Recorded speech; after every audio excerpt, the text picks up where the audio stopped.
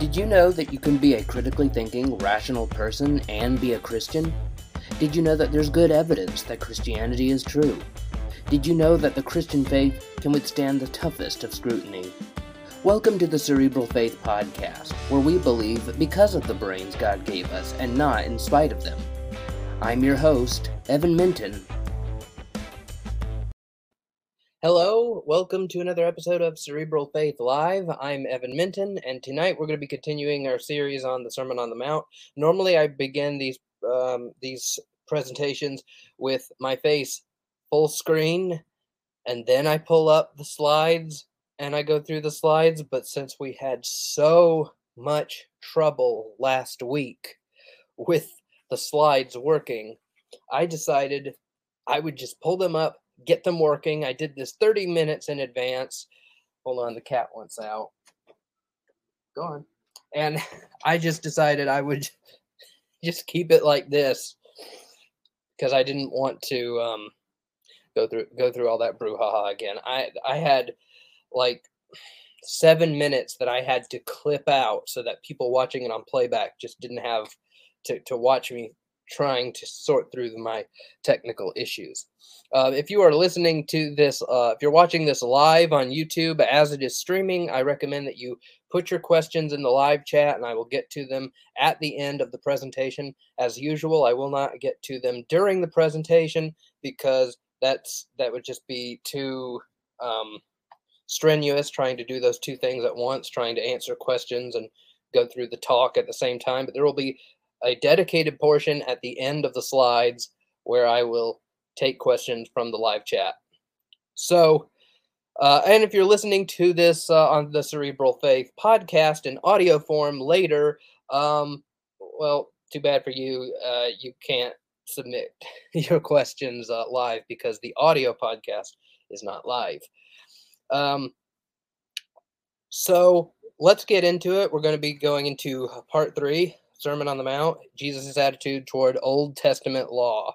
Now, this one's going to open up a huge can of worms because there is this whole movement that it goes by different names.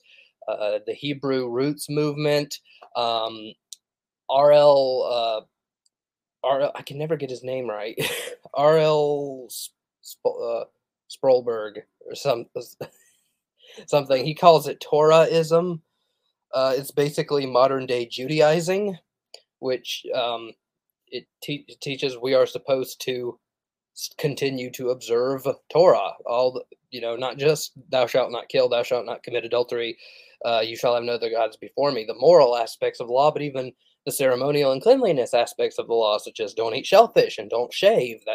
It'd be kind of disappointing if I couldn't shave, because I have been considering maybe getting rid of this beard soon. I don't know if I'm going to do it yet or not, but you must not trim the edges of your beard. Well, okay, I can't only shave it off, but I have to have a really long one too, and look like I'm from ZZ Top. So yeah, I mean, Judaizer. There was a person on the Cerebral Faith Facebook page. He was surprised that that's even still a thing. That Judaizing is even still a thing. It is.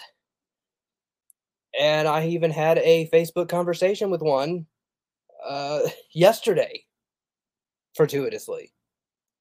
So we are going to be talking about, does Jesus teach that we're still to obey all of the Torah, not just the 10 Commandments, not just the part about loving your neighbor and loving God, but even the things concerning shellfish and mixing fabrics and all that.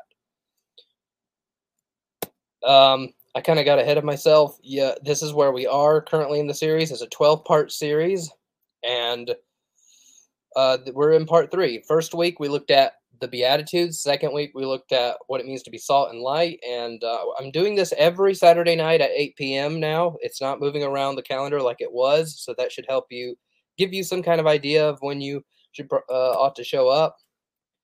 After that, we're going to do Part 1 is the Beatitudes, already covered that. Part 2 is what it means to be salt and light, covered that. Part 3 is what we're talking about tonight. And then Part 4, we're going to deal with anger and thought crimes, followed by what adultery is and is not, then divorce, oaths, loving your enemies, on keeping our good deeds secret, prayer, the antidote to anxiety, and whether Jesus is an arrogant preacher or God on the mountain. So let's get into the passage in question. Matthew chapter 5, verses 17 to 20. It says, quote, "Do not think that I have come to abolish the law or the prophets. I have not come to abolish them, but to fulfill them. For truly I tell you, until heaven and earth disappear, not the smallest letter, not the least stroke of a pen will by any means disappear from the law until everything is accomplished. Therefore, anyone who sets aside one of the least of these commandments and teaches others accordingly will be called least in the kingdom of heaven. But whoever practices and teaches these commands will be called great in the kingdom of heaven. For I tell you that unless your righteousness surpasses that of the Pharisees and the teachers of the law, you will certainly not enter the kingdom of heaven." End quote. So that's the passage. And now we're going to get into what did Jesus mean. Well, first, I don't think he meant, like a lot of Torahists say, that he didn't mean we are still under the ceremonial and sacrificial laws. That's what a lot of the Hebrew roots people will want to try to argue, that the law of Moses it's not going anywhere, and Jesus said that, and so we are still under it. It's important that we interpret Scripture in light of Scripture. That is a key rule in biblical hermeneutics. If you see one Bible verse that contradicts multiple clear passages, then you should re-examine how you interpret the aforementioned. If you have Bible verse A that seems to contradict Bible verses B, C, D, and B, C, D, and E are pretty clear on what they're saying, and you've really looked at the passages B, C, D, and E very closely, then you should interpret A in the light of B, C, D, and E. Let's take a look at a few biblical passages that say that we're not under the Old Testament law anymore. And by Old Testament law, I mean specifically the ceremonial and sacrificial parts. Galatians chapter 3, verses 15 to 29, quote, "Brothers and sisters, I speak in terms of human relations, even though it is only a man's covenant, yet when it has been ratified, no one sets it aside or adds conditions to it. Now the promises were spoken to Abraham and to his seed. It does not say, and to seeds, as one would in referring to many, but rather in referring to one, and to your seed, that is Christ. What I am saying is this: the law, which came 430 years later, does not invalidate a covenant previously ratified by God, so as to nullify the promise. For if the inheritance is based on law, it is no longer based on a promise, but God has granted it to Abraham by means of a promise. Why the law then? It was added on account of the violations, having been ordered through angels at the hand of a mediator, until the seed would come to whom the promise had been made. Now a mediator is not for one party only, but God is only one. Is the law then contrary to the promises of God? Far from it. For if a law had been given that was able to impart life, then righteousness would indeed have been.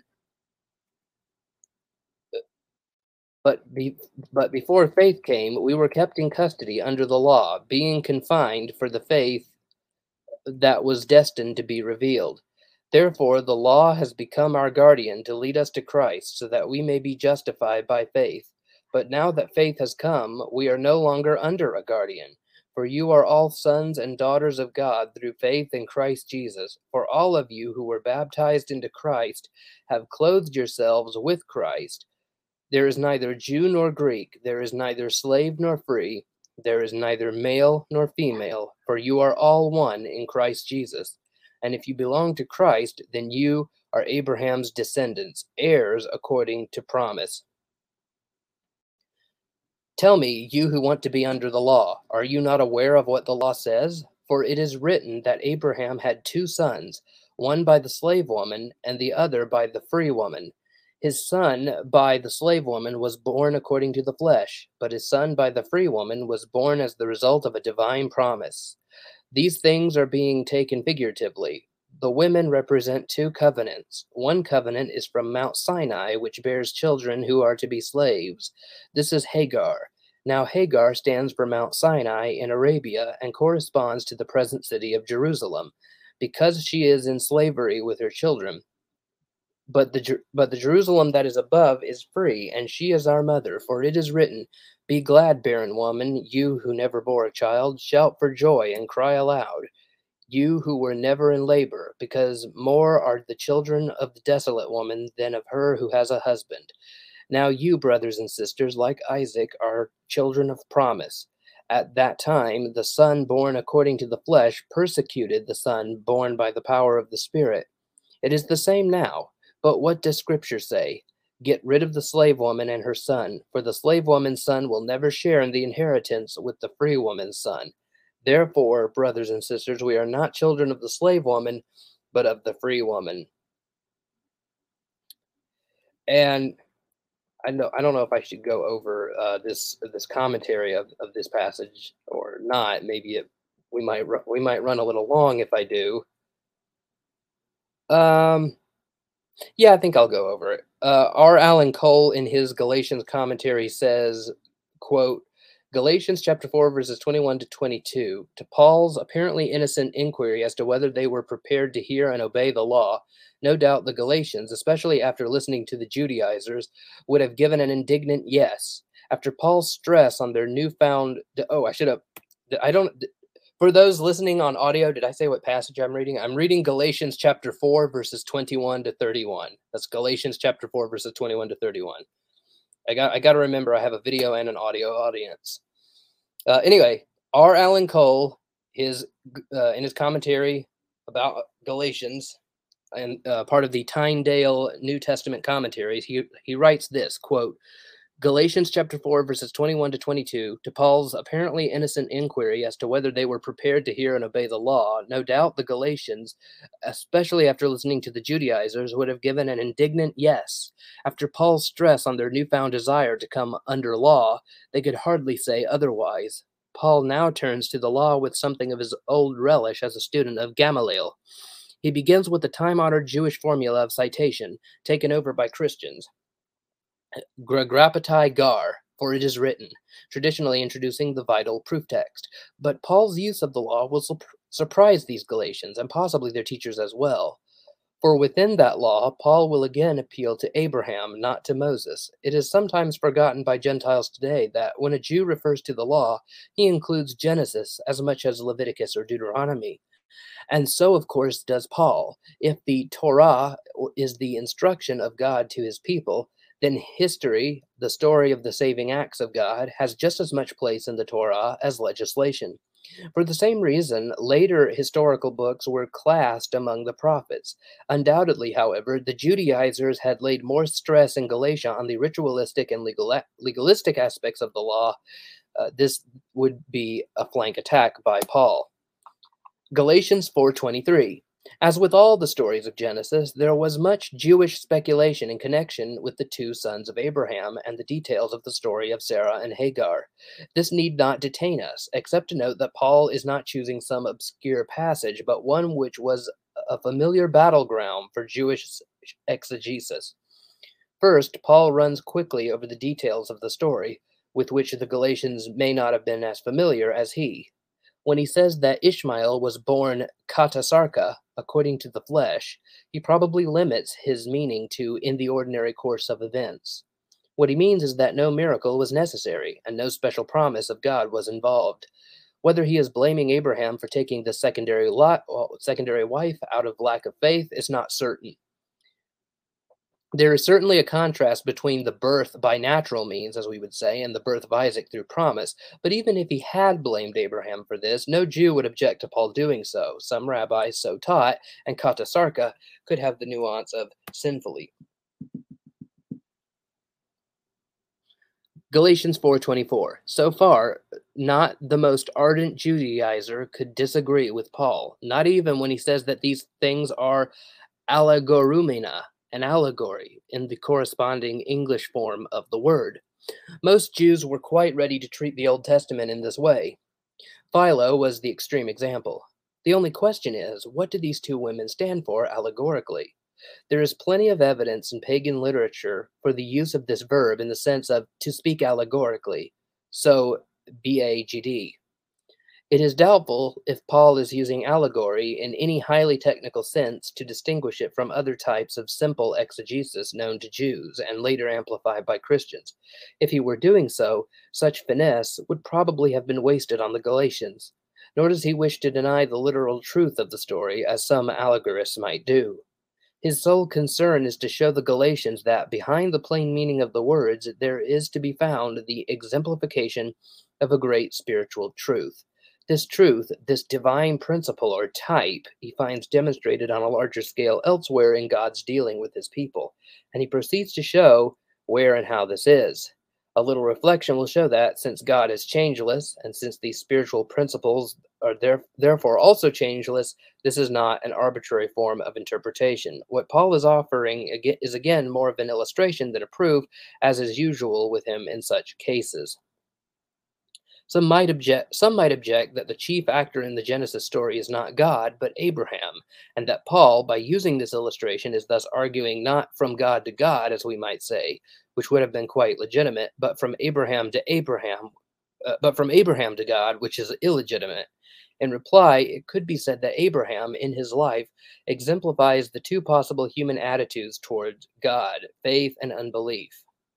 This is the main point of the allegory, and if this is kept central, all else will fall into place. After all, illustrations have no fixed rules governing their form. Unbelief and faith, natural and spiritual, earthly and heavenly, below and above, slavish and free, there are many pairs of opposites used in the passage, but all have this one root. It is only when Paul applies the same distinction to the two covenants that the Jews would sharply disagree. Indeed, to the latter, the very concept of two covenants was abhorrent. There was only one God's eternal covenant with his people, one and the same, Ezekiel 37:26. The new covenant to them was something eschatological, still to come, belonging to the age of Messiah, Jeremiah 31:31. What they could not believe was that this day had already come without their noticing it. Confer Luke 11:20 with his use of ethasin, come unexpectedly upon you. Now, if we follow this line of reasoning, we can see why the Jews are compared by Paul to Ishmael and his descendants, not to Isaac and his seed, as any rabbi would have compared them. Certainly, they are children of the covenant, their own proud claim, but they are children of the covenant made on Mount Sinai, not of that made with Abraham, which foreshadows the covenant of Christ. Paul has already shown that to try to win salvation by keeping the law is to enter a hopeless and fruitless bondage. Yet this is the bondage inevitable to the Jew. That is why this covenant is described here as bearing children for slavery. This was doubly appropriate in the ancient world, for the children of a slave wife were themselves slaves, unless the husband and master acknowledged them as true sons. Of course, it was not inevitable that the Jews would serve in this slavish way. They were Abraham's seed and therefore children of the covenant with Abraham, as truly as they were children of the covenant with Moses. But as long as they looked on the law as a possible means of salvation, such slavery to the law was inevitable. This reasoning is theologically impeccable, but it must have been a bitter pill for any Jew.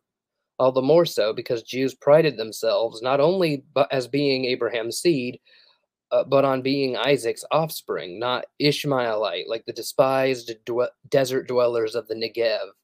The argument is unanswerable, and the tables have been turned completely on Paul's adversaries. Now let's look at another passage, Hebrews chapter 10, verses 1 to 7. This passage says, quote, "The law is only a shadow of the good things that are coming, not the realities themselves. For this reason, it can never, by the same sacrifices repeated endlessly year after year, make perfect those who draw near to worship. Otherwise, would they not have stopped being offered? For the worshippers would have been cleansed once for all, and would no longer have felt guilty for their sins. But those sacrifices are an annual reminder of sins. It is impossible for the blood of bulls and goats to take away sins. Therefore, when Christ came into the world, he said, 'Sacrifice and offering you did not desire, but a body you prepared for me. With burnt offerings and sin offerings you were not pleased.' Then I said, 'Here I am. It is written about me in the scroll. I have come to do your will, my God.'" End quote. Now let's look at Galatians chapter 5, verses 2 to 4. Quote, "Mark my words, I, Paul, tell you that if you let yourselves be circumcised, Christ will be of no value to you at all. Again, I declare to every man who lets himself be circumcised that he is obligated to obey the whole law. You who are trying to be justified by law have been alienated from Christ. You have fallen away from grace." End quote. All of these passages I've taken the time to read say one thing loud and clear. We are no longer under the Mosaic law. I could read several more. I could spend this entire podcast just reading passages that say we're not under the Mosaic law anymore. But I think this is enough to suffice. We should remember that Paul's letters are just as inspired as the words of Jesus written in red ink in the Gospels. They are no less inspired than the words of Jesus written in red ink in the Gospels. I know that some people would try to argue otherwise, but we um, but they're going against Scripture. In fact, Second Peter chapter 3 verses 15 to 16. Whether this passage says, quote, "And count the patience of our Lord as salvation, just as our beloved brother Paul also wrote to you according to the wisdom given him, as he does in all his letters when he speaks in them of these matters. There are some things in them that are hard to understand, which the ignorant and unstable twist to their own destruction, as they do the other scriptures." End quote. Let me read that again. 2 Peter chapter 3, verses 15 to 16, quote, "And count the patience of our Lord as salvation, just as our beloved brother Paul also wrote to you according to the wisdom given him, as he does in all his letters when he speaks in them of these matters. There are some things in them that are hard to understand, which the ignorant and unstable twist to their own destruction, as they do the other scriptures." End quote. Peter says some people twist Paul's words as they do the other scriptures. The phrase "as they do the other scriptures" implies that Peter thought that Paul's letters are scripture. This is very significant and has great apologetic value because it shows that even in the first century, when the Petrine epistles were being written, Paul's letters were already being recognized as being divinely inspired. This is not just something that came up that was decided 200 years later, but I digress.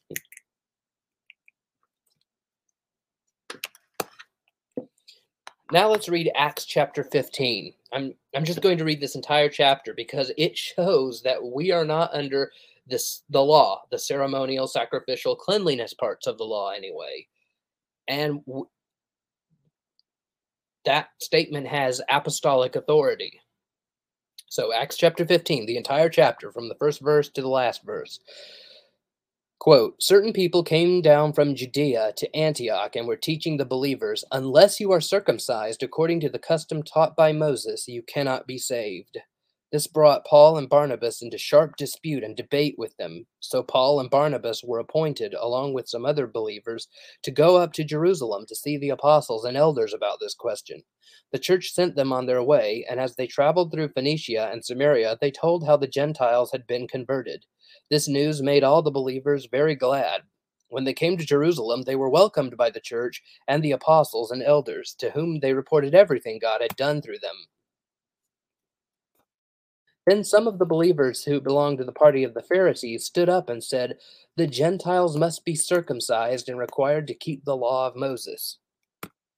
The apostles and elders met to consider this question. After much discussion, Peter got up and addressed them. 'Brothers, you know that some time ago God made a choice among you that the Gentiles might hear from my lips the message of the gospel and believe. God, who knows the heart, showed that he accepted them by giving the Holy Spirit to them, just as he did to us. He did not discriminate between us and them, for he purified their hearts by faith. Now then, why do you try to test God by putting on the necks of Gentiles a yoke that neither we nor our ancestors have been able to bear? No, we believe it is through the grace of our Lord Jesus that we are saved, just as they are. The whole assembly became silent as they listened to Barnabas and Paul telling about the signs and wonders God had done among the Gentiles through them. When they finished, James spoke up. "Brothers," he said, "listen to me. Simon has described to us how God first intervened to choose a people for his name from the Gentiles. The words of the prophets are in agreement with this, as it is written, 'After this I will return and rebuild David's fallen tent. Its ruins I will rebuild, and I will restore it, that the rest of mankind may seek the Lord. Even all the Gentiles who bear my name, says the Lord, who does these things from known from long ago. It is my judgment, therefore, that we should not make it difficult for the Gentiles who are turning to God. Instead, we should write to them, telling them to abstain from food polluted by idols, from sexual immorality, from the meat of strangled animals, and from blood. For the law of Moses has been preached in every city from the earliest times, and is read in the synagogues on every Sabbath.' So the men were sent off and went down to Antioch, where they gathered the church together and delivered the letter. The people read it and were glad for its encouraging message. Judas and Silas, who themselves were prophets, said much to encourage and strengthen the believers after spending some time there, and they were sent off by the believers with the blessing of peace to return to those who had sent them. But Paul and Barnabas remained in Antioch, where they and many others taught and preached the word of the Lord. We have heard that some went out from us without our authorization and disturbed you, troubling your minds by what they said. So we all agreed to choose some men and send them to you with our dear friends Barnabas and Paul, men who have risked their lives for the name of our Lord Jesus Christ. Therefore, we are sending Judas and Silas to confirm by word of mouth what we are writing. It seemed good to the Holy Spirit and to us not to burden you with anything beyond the following requirements. You are to abstain from food sacrificed to idols, from blood, from the meat of strangled animals, and from sexual immorality. You will do well to avoid these things. Farewell."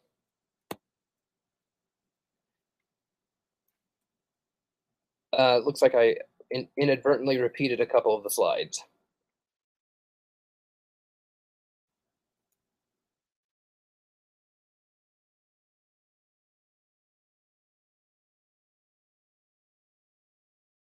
So that was Acts 15.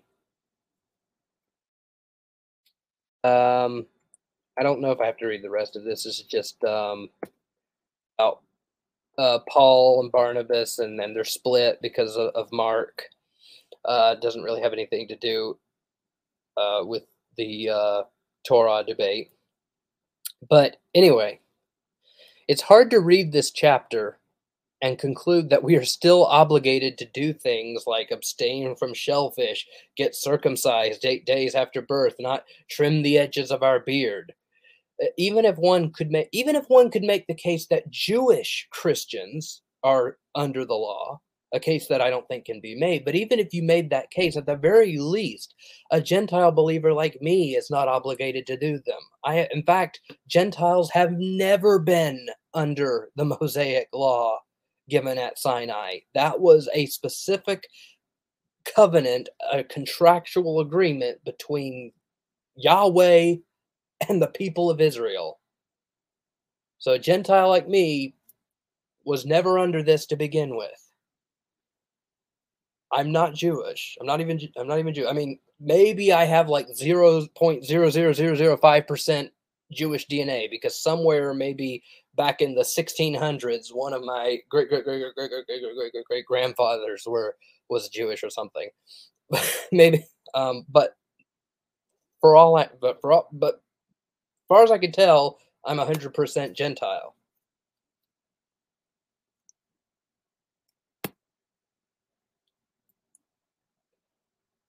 Next passage and final passage that we're going to be using in our let scripture interpret scripture argument, Galatians chapter 5 verses 14 to 15. Quote, "For the entire law is fulfilled in this one command: love your neighbor as yourself.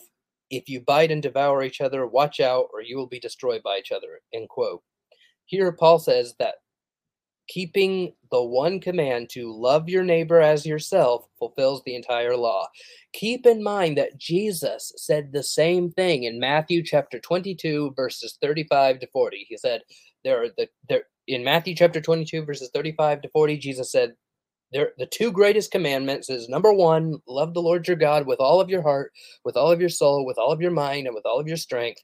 And the second greatest command is love your neighbor as yourself. And Jesus said, on these two, all the law and the prophets hang.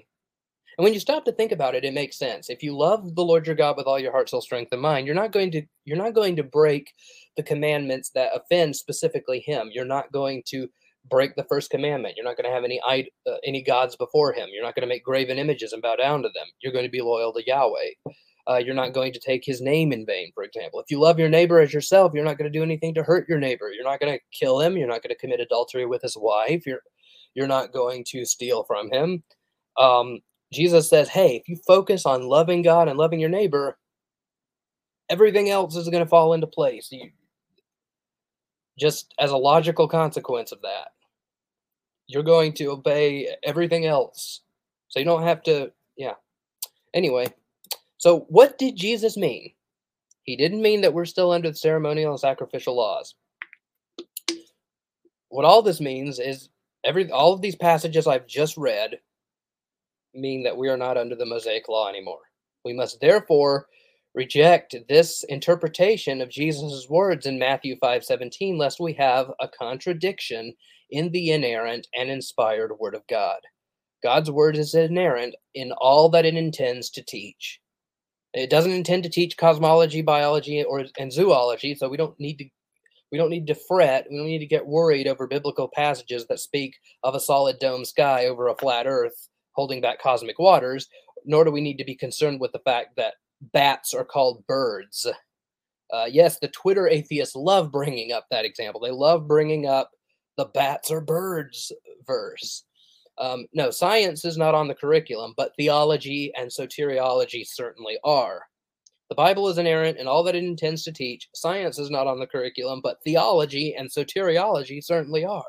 We therefore must have no contradictions between biblical passages that do intend to actually teach something.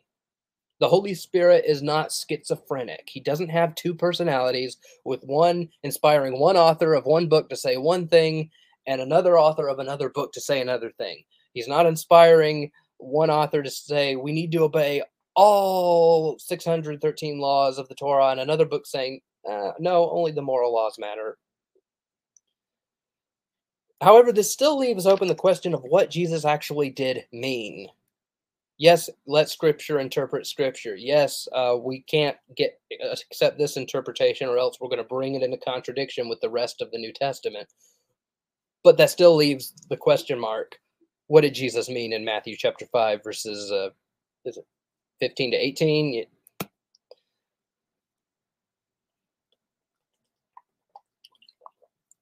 What Jesus probably meant wasn't. What Jesus probably meant is that he wasn't abolishing the Old Testament. An important disclaimer, since he would go on to talk as though he were contradicting it. Jesus probably meant he wasn't abolishing the Old Testament. This is an important disclaimer, given that he would go on to say things that sound like he was contradicting it. He would go after this. He goes on to say things like, "You have heard it was said," and he quotes some Old Testament passage. He quotes from the law. He quotes one of the Ten Commandments. "You have heard that it was said, but I say unto you, you have heard that it was said, but I say unto you, you have heard that it was said, but I say unto you." I think Jesus was referring to the entire Tanakh. That's what the Jews called the Old Testament, from Genesis to Micah, or in their canon, from Genesis to Chronicles, not even First and Second Chronicles. They're not divided that way in the Jewish canon. It's just Chronicles. And Chronicles is the last book in the Old Testament canon, whereas Micah in the Protestant Christian Bible, and maybe the Catholic Bible too, I'd have to fact check that, Micah is the last one. Jesus is saying, he's referring to the entire Tanakh, the entire Old Testament, the Hebrew Scriptures, and It was this that he was cautioning his audience to think that he was not rejecting or overturning. Jews don't call the Tanakh the Old Testament because in their minds they don't have a New Testament to supersede it. First, before I make my commentary on what Jesus did mean, I first need to establish the phrase the law and the prophets, that did refer to the entire Old Testament canon. The phrase the law and the prophets was Second Temple Jew speak for the entire canon of Scripture, Genesis to Malachi, or Genesis to Chronicles in their ordering. Got questions here? The argument can be summed up in this short paragraph from a gotquestions.org article titled, "What is the Bible referring to when it mentions the law and the prophets?" Gotquestions.org says, quote, "On the Emmaus Road, Jesus taught two disciples everything written about himself in the scripture, beginning with the law of Moses and the books of the prophets," Luke 24:27 CEV. Clearly, all scripture indicated by the law and the prophets pointed to Jesus. The same passage also contains a threefold division of the Old Testament, the law of Moses, the prophets, and the Psalm, verse 44. But the twofold division of the law and the prophets was also customary. Matthew chapter 7, verse 12, Acts chapter 13, verse 15, Acts chapter 24, verse 14, and Romans chapter 3, verse 21, end quote. Let's read a few of those verses that gotquestions.org, the gotquestions.org article referenced. Matthew chapter 7, verse 12. "So in everything do to others what you would have them do to you, for this sums up the law and the prophets." Acts 13:15. "After this, reading from the law and the prophets, the leaders of the synagogue sent word to them, saying, 'Brothers, if you have a word of exhortation for the people, please speak.' Acts 24:14. "However, I admit that I worship the God of our ancestors as a follower of the way, which they call a sect. I believe everything that is in accordance with the law and that is written in the prophets." Romans 3:21. "But now, apart from the law, the righteousness of God has been made known, to which the law and the prophets testify." So, Jesus is saying, don't think I've come to do away with the Old Testament. Don't think I've come to do away with the Tanakh. Not at all. In fact, not only is Genesis to Malachi, Genesis to First Chronicles still valid, but I'm fulfilling all of it. In verse 17, Jesus says he hasn't come to abolish the law and the prophets, but to fulfill it. Often the term the law and the prophets was used to refer to the entire Old Testament. Jesus could be saying that he has come not to do away with the Old Testament, but to fulfill it in some sense or another. And I would say he fulfills it in multiple senses. For one thing, Jesus fulfills messianic prophecies. The Old Testament prophesied about him and his coming. Hold on. And his coming. There are various passages in the Old Testament that says, the Messiah would come and do this and that. For example, Isaiah 53 and Psalm 22 prophesied about his death. Isaiah 7 says that the Messiah would be born of a virgin and so on. So Jesus fulfills messianic prophecies. For another, the entire Bible points to Jesus and the inauguration of his kingdom. Now, this isn't to say that every verse in the Old Testament is about Jesus, but rather that the entirety of the history recorded in the Old Testament narratives led up to Jesus' atoning sacrificial death and his resurrection, a sort of grand climax. Why did Jesus even bring up the law and the prophets anyway? Well, given what Jesus goes on to say in Matthew 5:21 and following, Jesus wanted to give his listeners a disclaimer. He was about to quote the Old Testament and then say, "But I say unto you." People might get the idea that Jesus was teaching that what their scripture said didn't matter anymore and that it was only his words that matter. But this is not so. Indeed, as many commentators have noted, Jesus was correcting misunderstandings and misapplications of the Old Testament law. And it is this that Jesus does. This is evident from the fact that Jesus occasionally quotes things not even found in the Old Testament at all, such as, "You have heard that it was said, 'Love your neighbor and hate your enemy.'" Now, yes, love your enemy is in Leviticus, But nowhere does the Bible say, hate your enemy. Well, what about verse 19, which talks about commandments? Surely this means that Jesus is talking about the law, as in the rules given at Sinai, not just the Old Testament simpliciter. Well, some have said that Jesus is here talking about the moral law rather than the ceremonial and sacrificial laws. D.A. Carson does not think that this is a good reading because Jesus does not explicitly divide the law of Moses up into these categories. However, I don't think this mitigates against such a view. Given that Jesus goes on to exposit many Old Testament laws, uh, for example, the command against murder, the command against adultery, and his commentary that murderous rage and lust violates these commands. He talks about divorce. He talks about swearing oaths. Uh, but the only laws that he gives commentary on are moral laws. Given that that's the case, I think it is probably right to say that Jesus has commi- moral commands in view here, especially since he goes on to talk about righteousness, specifically the righteousness of the scribes and Pharisees, and says that our righteousness must surpass that. This is in Matthew 5:20, which comes on the heels of Matthew 5:19, where Jesus talks about being the least in the kingdom of heaven by setting aside commands and teaching others to do likewise.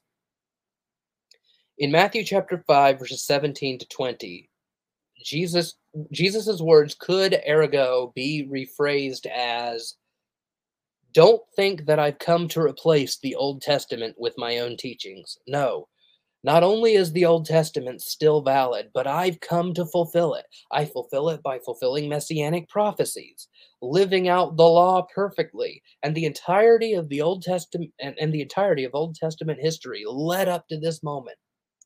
Not only that, but not even the tiniest part of the law will disappear until everything is accomplished. Therefore, anyone who chooses to misinterpret and misapply God's moral laws and teaches others accordingly will be least in the kingdom of heaven. The scribes and the Pharisees do this. They misinterpret and misapply God's law. You are to be better than them. Now that I've gotten that out of the way, allow me to tell you what the law really teaches about things like murder, adultery, and divorce. Here's a more in depth look at how Jesus fulfills the Old Testament.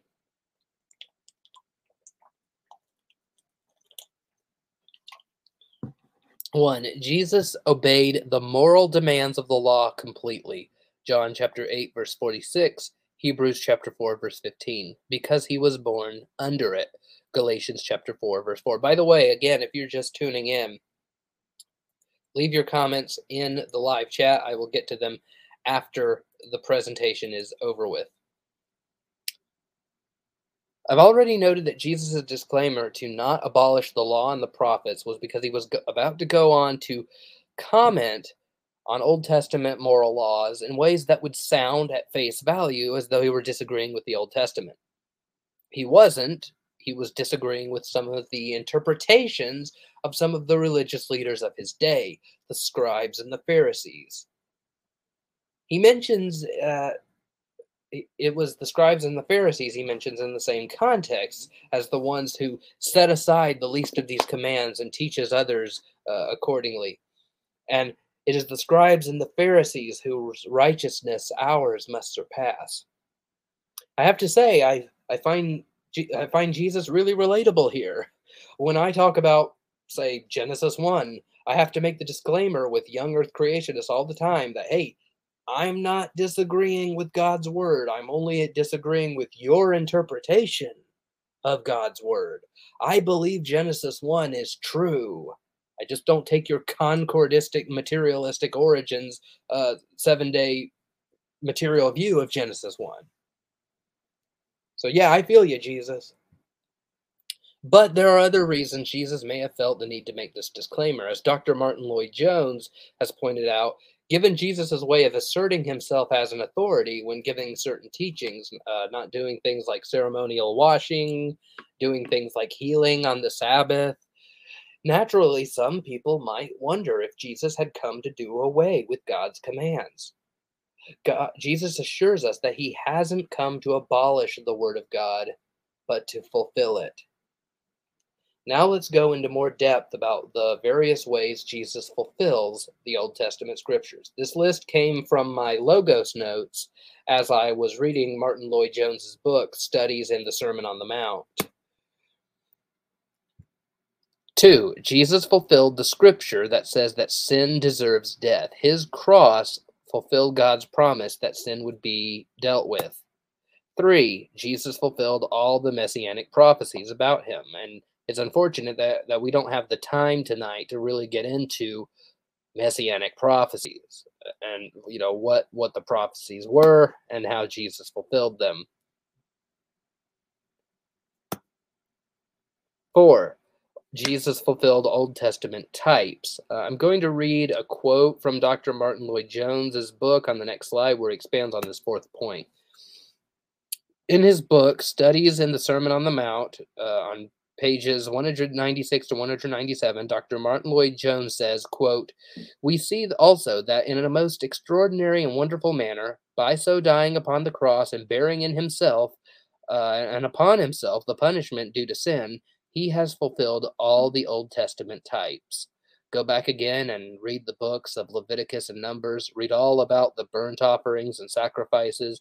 Read all about the tabernacle and the temple ceremonial, all about the altar and the laver of washing and so on.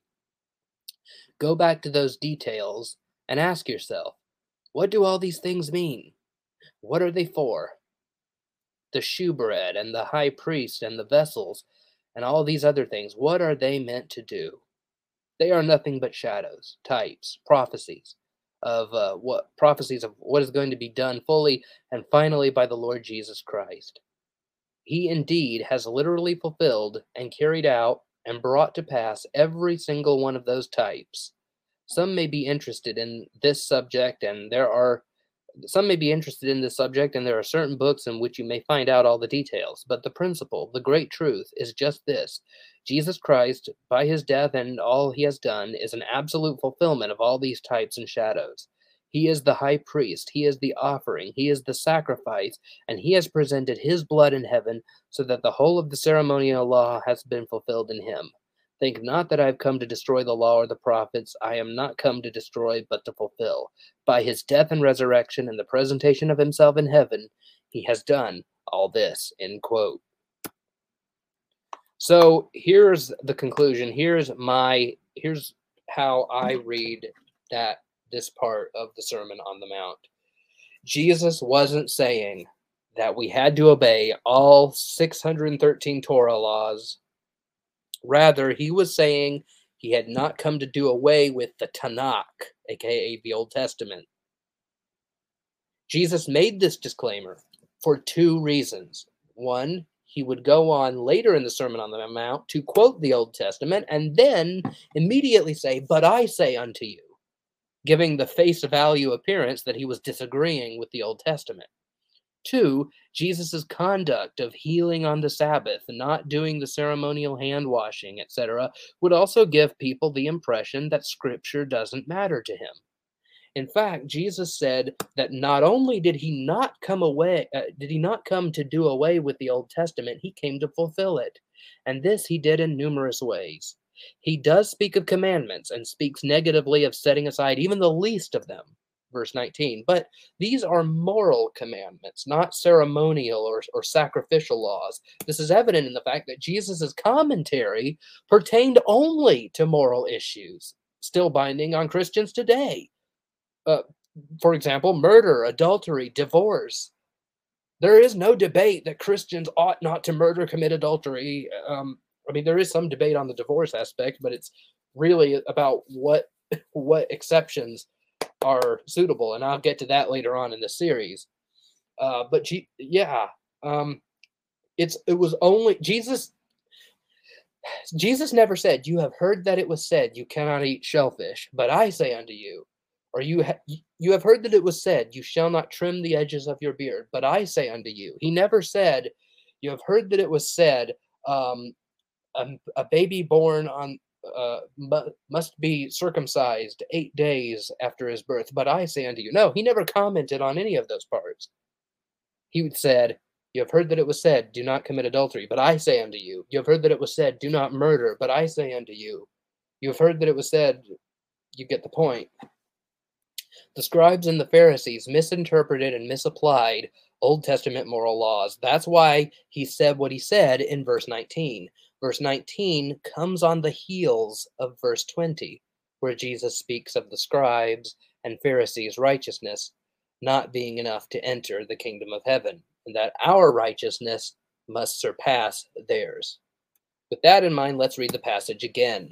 Matthew chapter 5, verses 17 to 20. Quote, "Do not think that I have come to abolish the law or the prophets. I have not come to abolish them, but to fulfill them. For truly I tell you, until heaven and earth disappear, not the smallest letter, not the least stroke of a pen will by any means disappear from the law until everything is accomplished. Therefore, anyone who sets aside one of the least of these commands and teaches others accordingly will be called least in the kingdom of heaven. But whoever practices and teaches these commands will be called great in the kingdom of heaven. For I tell you that unless your righteousness surpasses that of the Pharisees and teachers of the law, you will certainly not enter the kingdom of heaven." End quote. Now, let me make an even if, but in fact argument. Or I guess, I suppose that in the order that I've done it, it's a but in fact, even if argument. Let's assume, for the sake of the argument, that when Jesus says the law and the prophets and the law,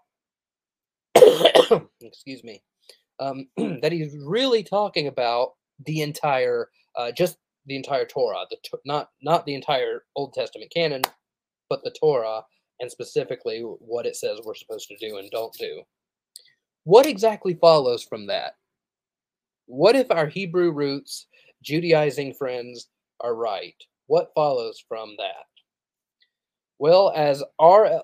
Solberg, as R.L. Solberg put it in his own video on Matthew 5:17 to 18, I finally got his name right. Probably helps that I had it written down in my notes. As R.L. Solberg put it in his own video on Matthew 5:17 to 18, you should notice what Jesus says. He says that it won't pass away until some condition is met. Heaven until what? Until heaven and earth pass away? Until all is accomplished? Both? Based on what we find elsewhere in the New Testament, I would suggest it's the latter. Even if we assume that this is about the law, the laws, the do's and don'ts in the early part of the Old Testament, Jesus places a time limit on the law. Not an iota will pass until all is accomplished. Here's the thing, much more than an iota changed after Jesus' resurrection. I'm going to give you 3 examples, but there are more. 1. Temple sacrifices required in Leviticus chapter 16, verse 11 and verse 15. Hebrews chapter 10, verse 4 says it's impossible for the blood of bulls and goats to take away sins. Hebrews chapter 10, verse 10 says Christians instead, quote, have been sacrificed through the offering of the body of Jesus Christ once for all, end quote. Therefore, quote, there is no longer any offering for sin, end quote. Hebrews chapter 10, verse 18. The law of Moses required an offering for sin, and after Jesus' death and resurrection, there is no longer any offering for sin. The doing away of temple sacrifices is a huge change to the law. Now, we might argue that God's law about sin has not changed. God's law still requires blood atonement, and Christians still have a blood offering for sin. It's the eternal sacrifice of Jesus on the cross. And that's exactly correct. That is what is behind what R.L. Solberg calls the principle and expression framework. Nevertheless, this is still a change.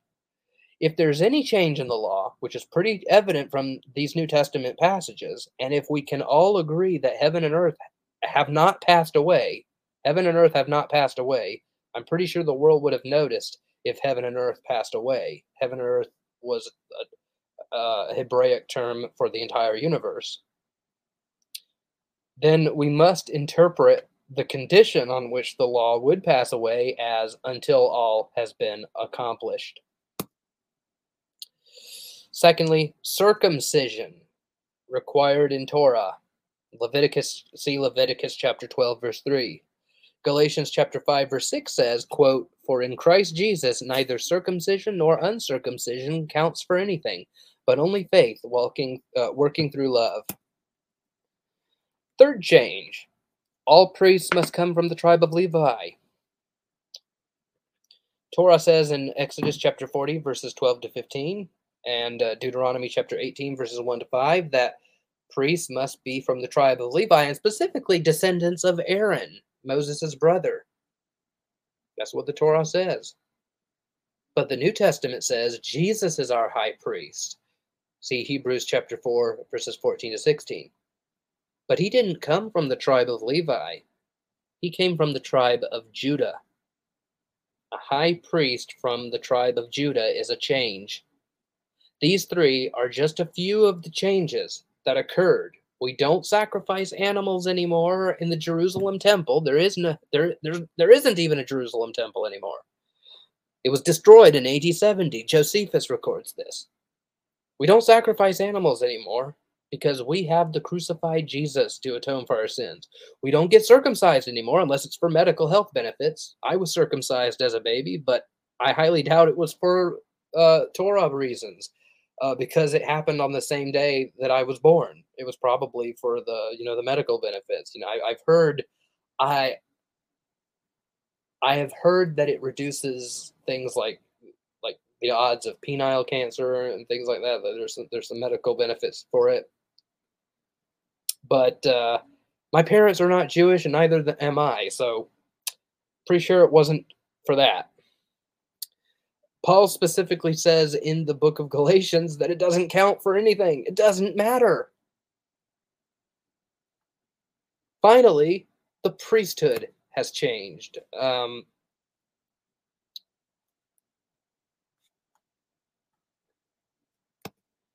Now,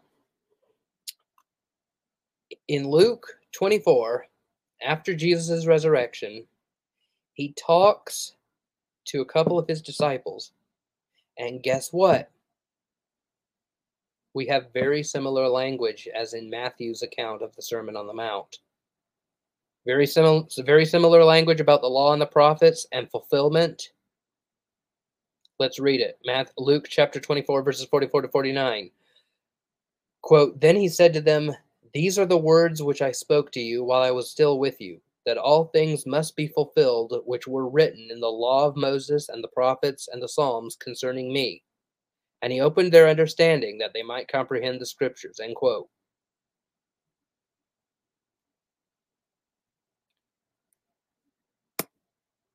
So here's the application portion. Why does all of this matter? Well, first, this will help you answer modern day Judaizers. There are sadly those in Messianic Jewish sects that think we ought to be, well, Gentiles too. The Hebrew roots movement, Torah observant Christians, whatever you want to call them. R.L. Solberg calls it Torahism. It's on the rise. I'm seeing it more and more. It seems to be rising as just as much as another false teaching known as progressive Christianity. Maybe I ought to focus less on refuting atheism and more on refuting progressive Christianity and Torahism, because these seem to be the two dominant errors of the 2020s. If atheism was the dominant error of the 2010s, then these two are surely the dominant errors of 2020s, or at least it seems that way to me. Of course, I'd still focus on the Kalam cosmological argument and stuff. Don't worry about that. Yeah, don't get me wrong. Again, not all Jewish Christians are like this. The Apostle Paul wasn't like this. Peter wasn't like this. The original Christians were the apostles were Jewish, and they were not Judaizers. They argued against the Judaizers. Many Messianic Jews recognize that the old covenant has been replaced with the new covenant. But there are those who are well-meaning but misguided. Matthew 5:17-28 is one proof text that they will appeal to in order to try to convince you that you ought to practice Jewish customs. Embrace Jesus as Messiah, yes, but still obey the law of Moses. Now, we should definitely obey God's moral laws, like the 10 Commandments. Not every command in the Old Testament is no longer binding. Thou shalt have no other gods before me, and thou shalt not kill are as binding now as they were when God first uttered those words to Moses on Mount Sinai all those thousands of years ago. These are grounded in God's unchanging moral character.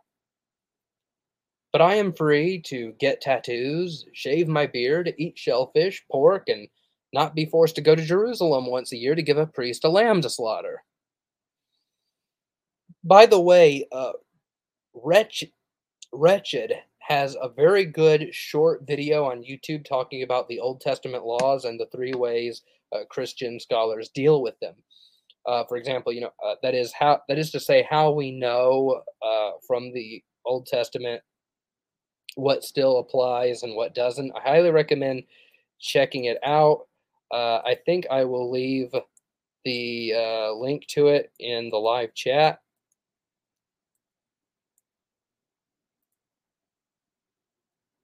There we go. I don't know if links work in live chat or not. Maybe not. If not, I might leave it in a pinned comment or something. I hope that didn't mess up my slides. No, it didn't.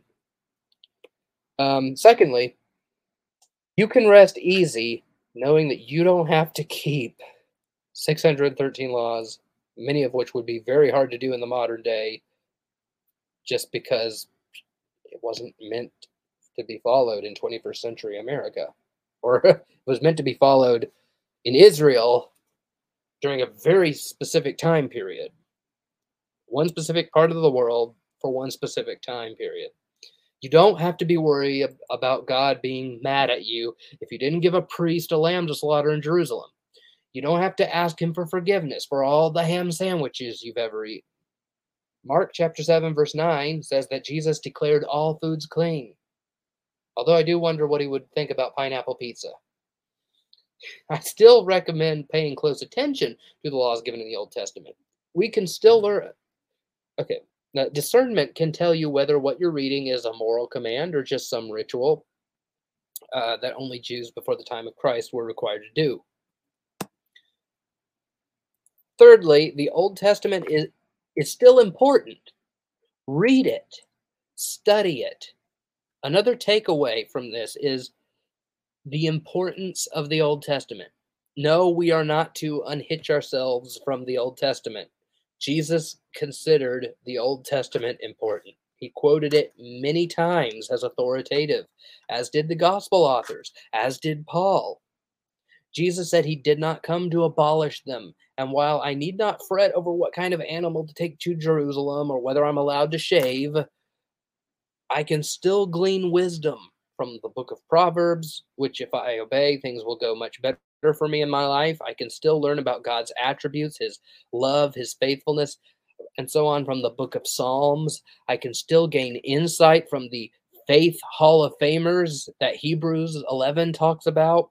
Going way back and reading those narratives, I can see God's plan of redemption unfold by reading the historical narratives from Genesis 1 all the way up to the return from Babylon, and how the whole of Israel's history, God was preparing the way for Messiah. Indeed, the Old Testament has much to teach us. 1 Timothy 3:16 says, quote, all scripture is God-breathed and is useful for correction, for reproof, for training in righteousness, that the man of God may be complete, equipped for every good work. End quote.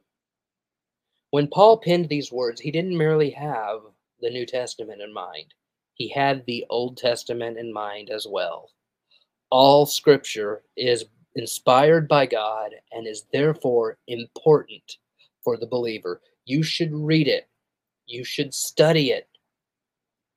I recommend getting books such as John Walton's The Lost World series, The Lost World of Genesis 1, The Lost World of Adam and Eve, The Lost World of the Flood, The Lost World of the Torah, The Lost World of Scripture, The Lost World of the Canaanites. I recently found out that he's writing another Lost World book that's called The Lost World of the Prophets, and that should be coming out at some point soon.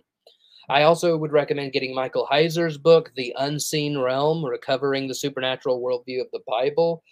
Peter Enns's book, Inspiration and Incarnation, is really good.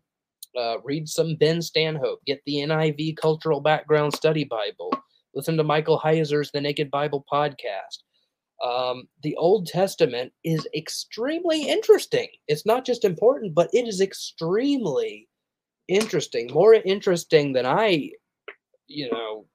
most of my Christian life I ever thought it was, especially the primeval history, which I plan on writing a book about soon, sometime this year. The Old Testament is God's word to us. It's the Bible that Jesus read. If Jesus thought it was important, we should too. Read it, study it, meditate on it. And that concludes tonight's presentation. Now, if you have any questions, please leave them in the live chat. We don't have very many people showing up tonight, which I was surprised at, because I thought tonight would be, if it was any night when we would have half a dozen or a dozen people showing up, it would be this one, because a lot of people have questions about this Matthew 5:17-20. But I'm only seeing one eyeball in the StreamYard dashboard. But if you, Mr. One Person, have a comment, leave it in the live chat right here, and I'll show it. I'll pull it up on screen and I'll answer it.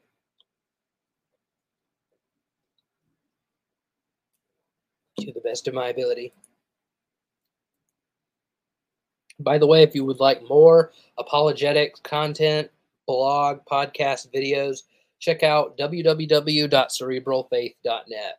By the way, I recently put out a video that's titled, I think it's titled, How to Navigate cerebralfaith.net.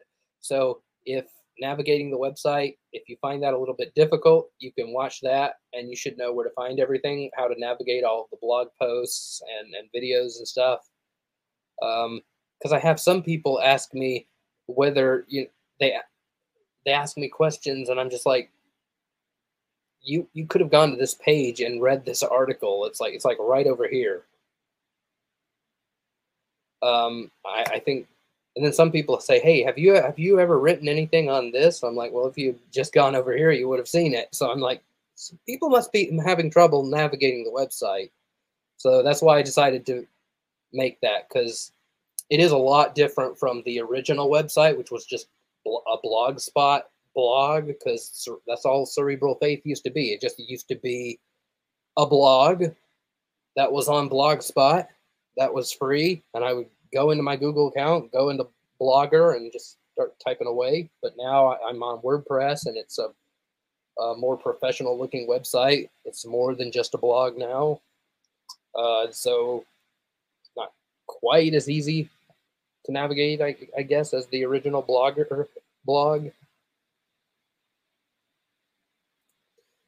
By the way, if you'd like to support this ministry financially, go to www.patreon.com/cerebralfaith. Be a big help, and you would get some benefits as well.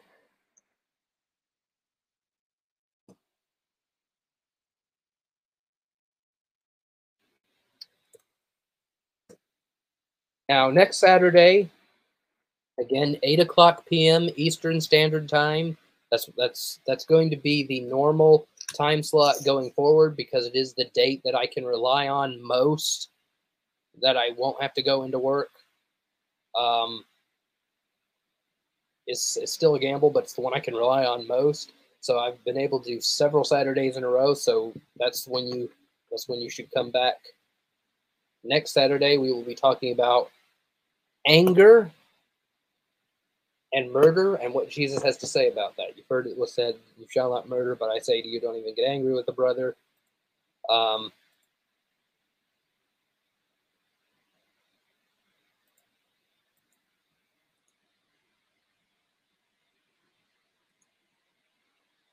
by the way, if you're watching this on YouTube, do take a minute to like the video and subscribe. Um, Likes help with the YouTube algorithm, and I currently have 402 subscribers. I just need like 598 more in order to meet one of the requirements for YouTube monetization. The other one being, I think, like 4,000 watch hours. Well, we're not. This is the Q&A portion of the episode, and so far nobody has any questions. So I'm just going to cut it off here. I want to give a shout out to my patrons: David Shannon, Red Blade Flame, Steel Cat, Slam RN, Andrew Melnick, Nathan Hamilton, Jordan Hampton, Brandon Whitaker, and David Parrish. And if you would like to become a Cerebral Faith patron, go to www.patreon.com/cerebralfaith. Peace out, God bless, and keep using the brains that God gave you.